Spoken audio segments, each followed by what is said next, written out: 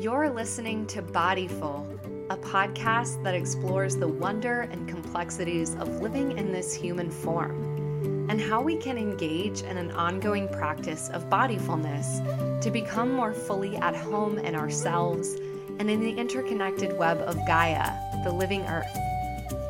I'm your host, Valerie Martin, and I'm the founder of the Gaia Center for Embodied Healing, where we support folks in their growth and healing work with somatic psychotherapy and embodiment practices.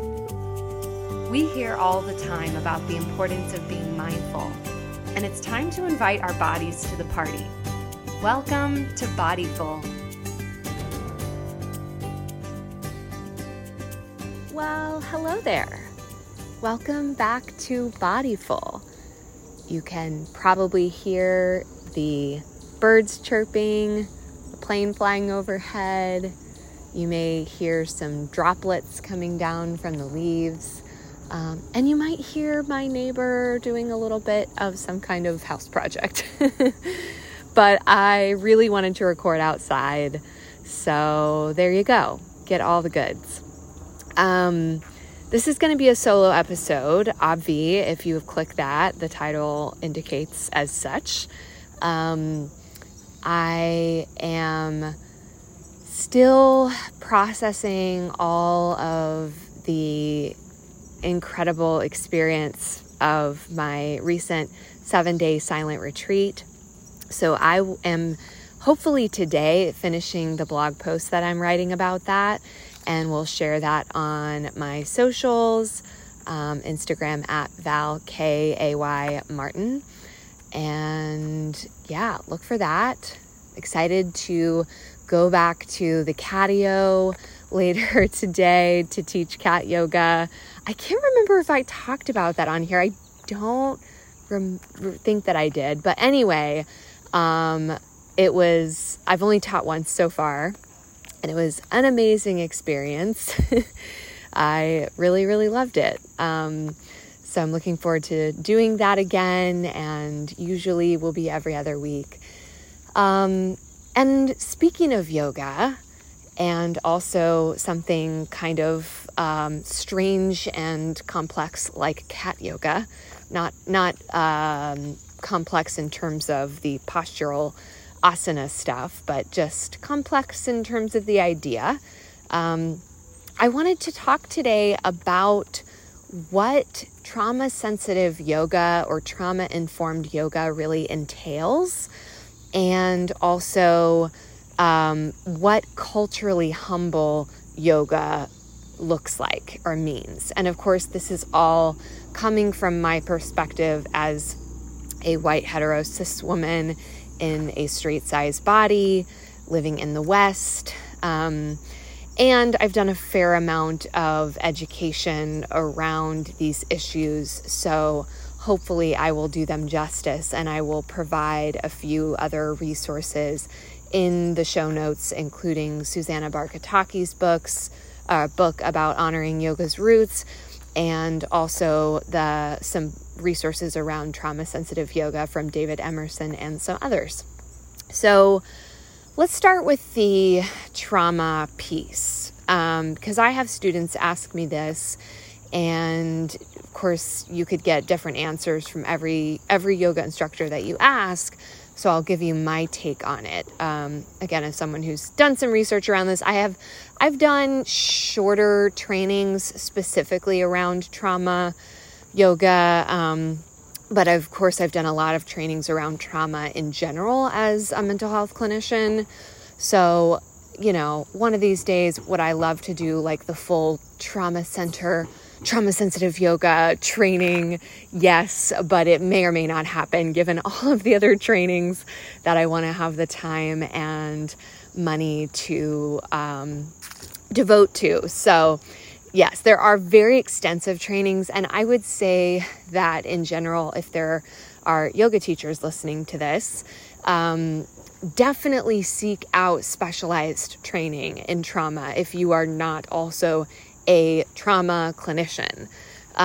It's just really worth it. And there's so many resources now where they make it pretty easy to learn about this. So this is one of them. Yay, you're here.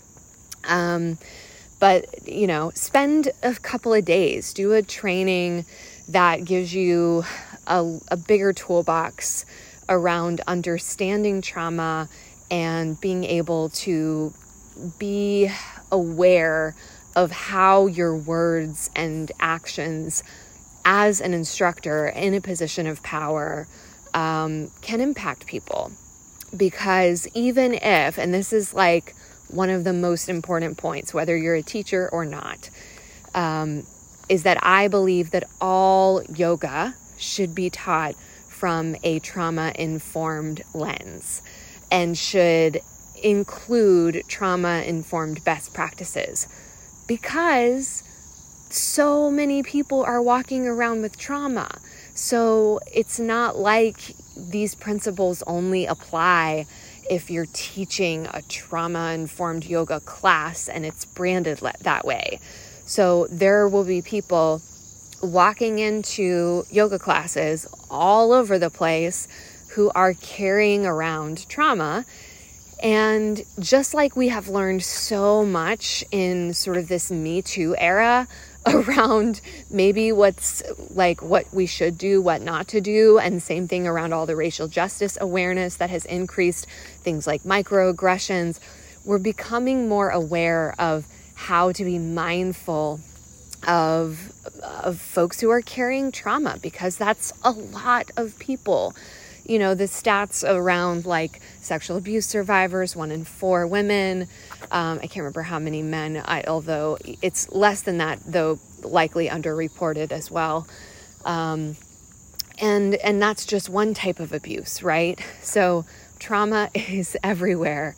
And it's not about like, oh, we're snowflakes and so we must be protected from everything.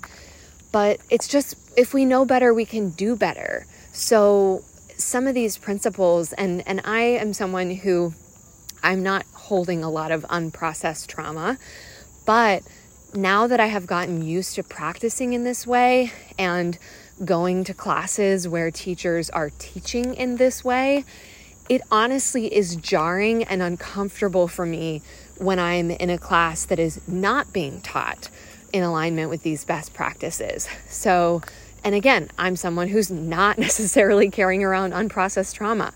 It's just, it feels more honoring of my body, my autonomy, and that is so important. So I just want to really express that clearly, that I think all yoga, and ideally all sort of fitness-oriented classes, because we're telling people what to do with their bodies, right? So we want them to be safe, and I'll talk about that in a minute. But we also want them to feel that sense of sovereignty, autonomy, respect for what their body needs, to really honor their own knowing. Because so much of what trauma does to us is it violates that knowing. It violates our autonomy. And so this just makes sense, you guys. Okay, hopefully you're on board with me. And this is why I'm honestly really picky about where I take yoga classes and from whom and what I enjoy and don't enjoy. Okay, so let's get into some of those best practices. Oh, there's some hammering. Love it. So one of the biggest is using invitational language. So that could look like, for instance, even when I'm ending class, I don't tell people, roll to your right side, come up to sitting, place your hands on your heart. That's directive language, not invitational. So I will say, for example, you may roll to one side or roll up when you arrive there with eyes closed or soft gaze towards the ground. If you'd like, bring one hand to heart center, the other hand on top. So you can hear within that, I am giving people choices. I am honoring that, yeah, they may want to do this one way, but they may want to do this other way instead. And that's just with a very simple ending of class. So you can imagine how that's even more significant as we're moving through what might be physically challenging postures that work differently in different bodies. For instance, an old cue that I never liked is like if you're in a runner's lunge or low lunge and the instructor is like, lift your belly up off of your thigh, because, you know, if you've held that posture, you can kind of dump into your arms and just sort of like let your leg hold your body. And sure, we can have a different experience if we cue that sort of like lifting up energy. But lifting the belly off the thigh is going to be anatomically impossible for many yogis. And what message does that send? That their bodies are not included because they literally cannot do that, right? So listen to the episode with Amber Carnes for some other excellent body positive yoga, inclusive yoga kind of stuff. She was wonderful. But yes, so just throughout class, I'm using invitational language rather than commands or directive language. And that doesn't mean that we're not strongly guiding a practice. I mean, I can lead some pretty complex vinyasa flows using invitational language. I'm not going to say it with every single posture, but, you know, especially as we're breaking down a posture, for instance, in Warrior One. Okay, so this gets to a little bit more of a nuance around language, is just non-hierarchical. So if I'm in Warrior One, I'm not going to be talking about like square your hips to the front of the mat and square your shoulders, must be perfectly squared, and make sure that your foot is this. And, you know, again, I'm assessing for safety. So if I see that someone's in a lunge and their knee is way forward, I might say, you know, gently draw your knee back so that it's either above your ankle or behind your ankle, just for safety. But otherwise, I am not prioritizing what is the quote unquote fullest expression of the posture. And another thing, just language wise to note, and this one I'm less kind of strict on, but in David Emerson's trauma-informed yoga book, he talks about how even the word pose can be triggering to some people. So, you know, using the word shape, which I use a lot, or maybe posture is even more friendly than the word pose, but just to make you think about how powerful our language is. So I'm very much a fan of, I will offer all kinds of cues to explore different sensations and different ways of expressing a pose. So for instance, in Warrior Two, I might tend to kind of jut out my back hip. And that doesn't feel so good. And I'm not sure it's probably the best for my body. And a lot of us tend to kind of launch our bodies forward. So I will often say something like, there's no right or wrong, but you might notice if your back hip is kind of reaching out, maybe just gently bring your hand to that hip, draw it, and see what that feels like. If you notice that you're launching forward, notice what it might feel like to stack ribs over hips, shoulders over ribs, and just notice just different opportunities to experience different sensations and different expressions of each posture, and to highlight different aspects of the experience in the posture. So that is kind of how I can teach different cues in a way that is non-hierarchical. So that's another thing. And I mentioned kind of size inclusivity, not giving cues that are just physically impossible in some bodies. And again, that even goes for not just size, but ability in general, and honoring the fact that our anatomy is all different. So again, with like the idea of, you know, squared hips in Warrior One, most of our anatomy doesn't do that. Or if you're in a wide angle fold, and it's like, you know, keep your knees rolled toward the ceiling, like, maybe someone's anatomy doesn't do that. So, you know, again, if it's a safety related, then sure, offer a cue, but otherwise, people's bodies are different, and it's really important to honor that. So, those are probably the most important things. Touch obviously is a huge thing. I see a lot less touch in studios in general, though I will say, I'm not going to name the place. I was at a fitness class recently, and I know that the organization itself really prioritizes consent for touch, and they even have these little consent bracelets.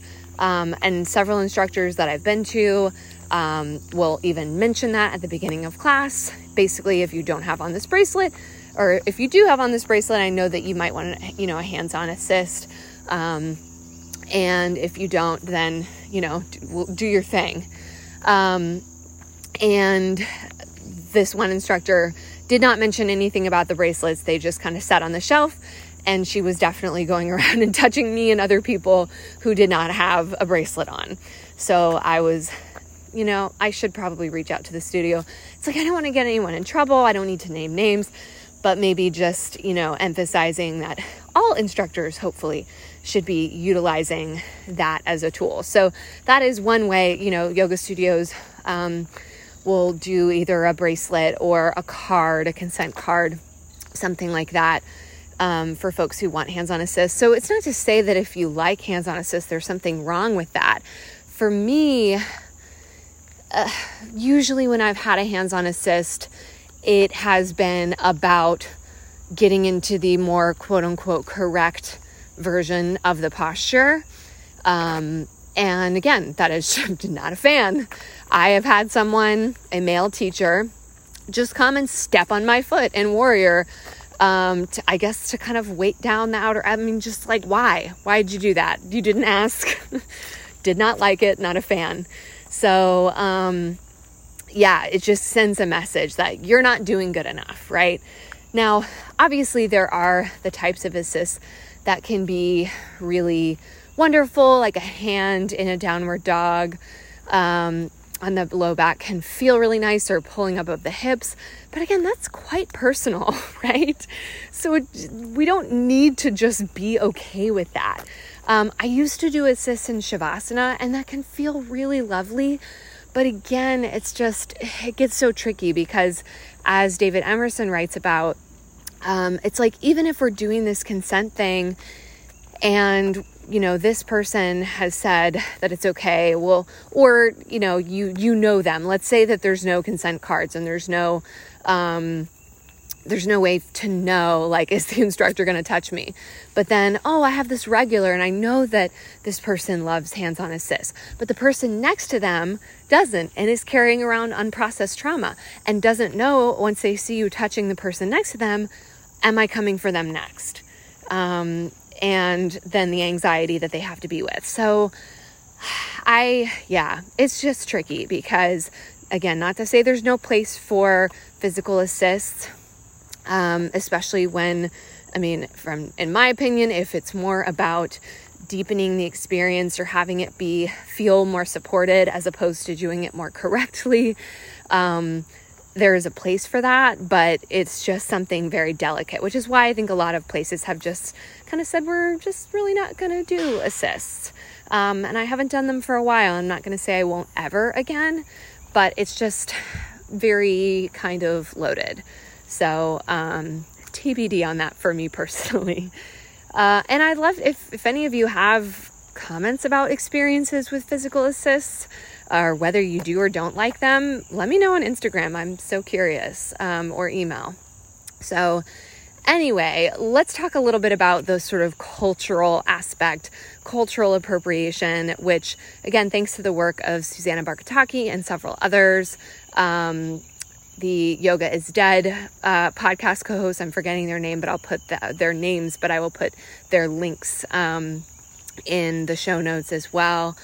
There has been a lot of increased awareness in the past couple of years around the importance of honoring yoga.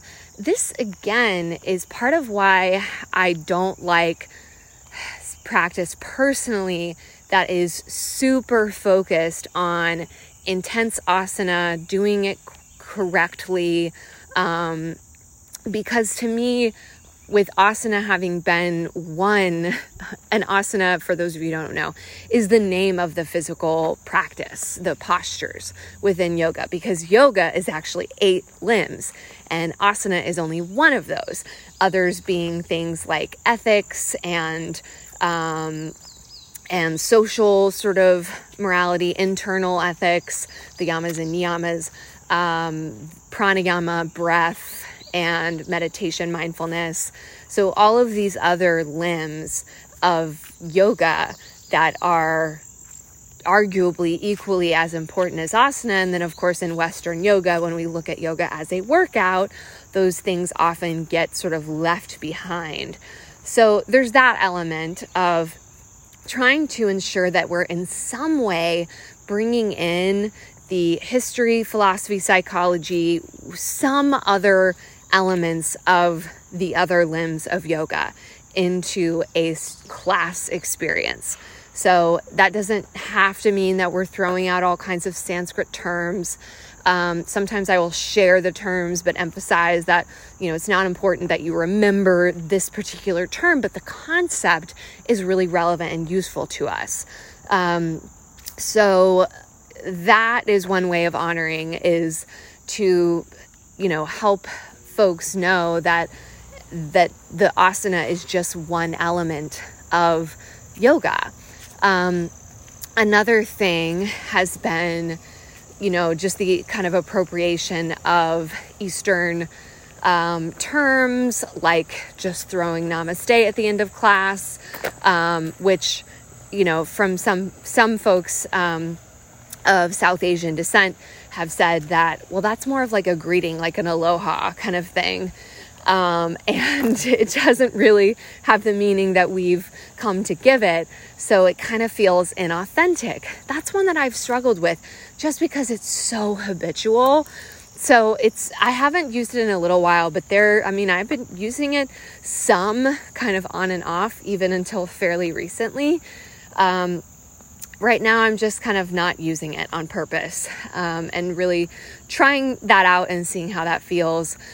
It's interesting how I also notice how in different studios, based on what I think that the norms are of the students, that I'm like, no, I'm supposed to say namaste, so I'm just going to say it. I'm like, no, I don't have to say it. No one's making me say it.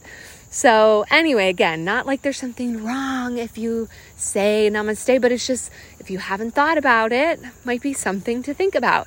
And again, Susanna Barkataki has made some excellent posts specifically on that topic.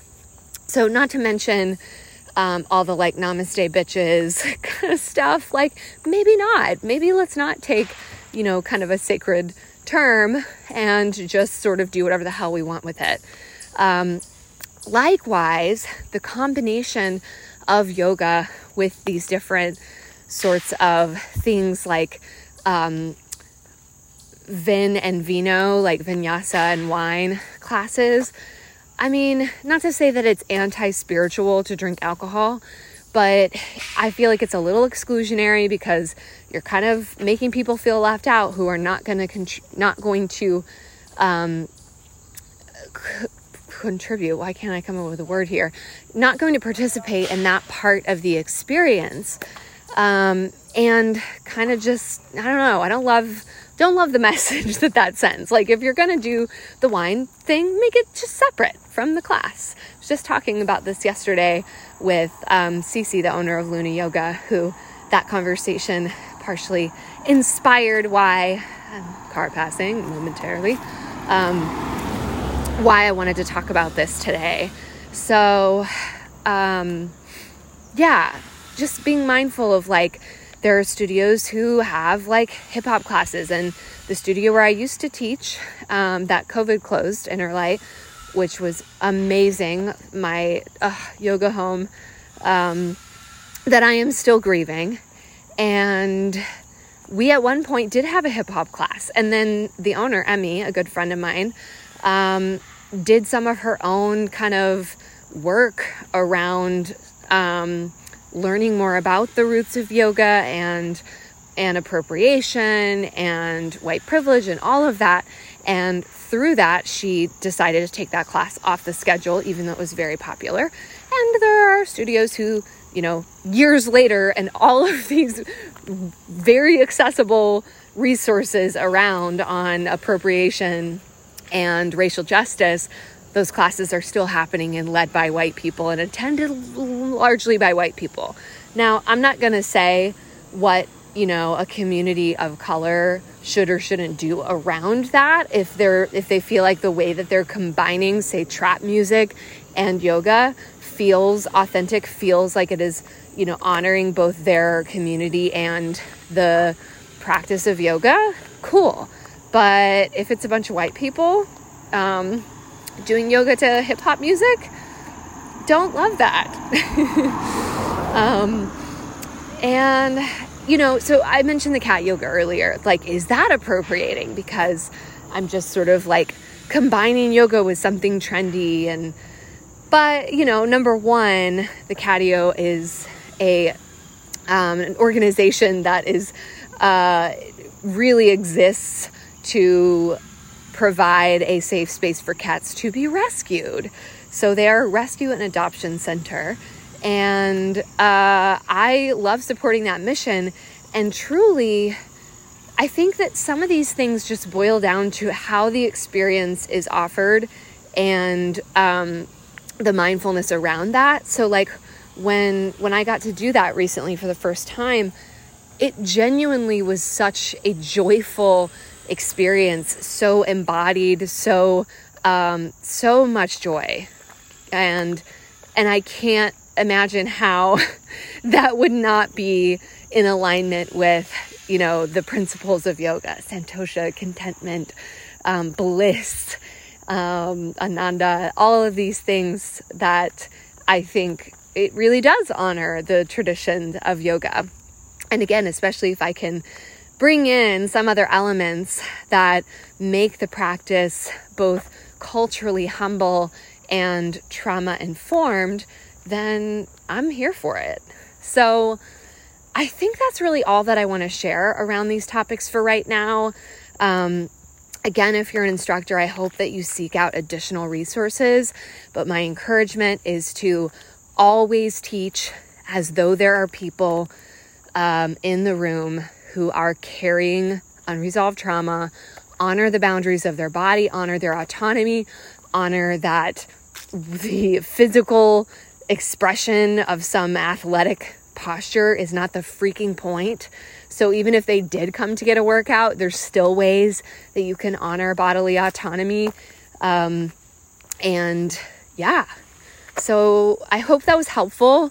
And hopefully, I know that some of this was geared more toward instructors, but hopefully that kind of peek behind the curtains will help you, if you're not an instructor, but you like attending classes, to just be discerning and to know that if something doesn't feel quite right, or you don't feel quite welcome in a space or included, listen to that. There are probably better spaces for you. And unfortunately, depending on where you live, some of those spaces may need to be online, but they do exist. So check out Luna Yoga in Nashville if you're here, but we also have a video library online. This is lunayoga.com.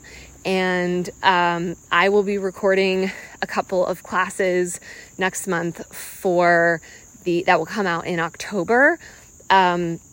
But there are just so many wonderful resources. I will put some of them in the show notes. There is no way that I could be comprehensive around resources for this topic. So if you have any that you really would like me to add to the list, send them over. I will check them out. If they resonate, I will include them. So thank you so much for listening. I'll see you next time. I hope you enjoyed this episode, and if you feel moved to share it with someone you think would love it, that would mean so much to me. For show notes, as well as a transcription of this and previous episodes, head over to www.gaia-center.co. That's GAIA center.co. You can follow us on Instagram at The Gaia Center, and follow me at Val K. Martin, VALKAY Martin. You can also sign up for our monthly newsletter. Look for the link on our website, where we'll share about groups and events we're offering locally in Nashville, as well as tips and resources from our therapists that we hope will be valuable and relevant wherever you may be listening from. Thanks for listening, and we'll see you next time.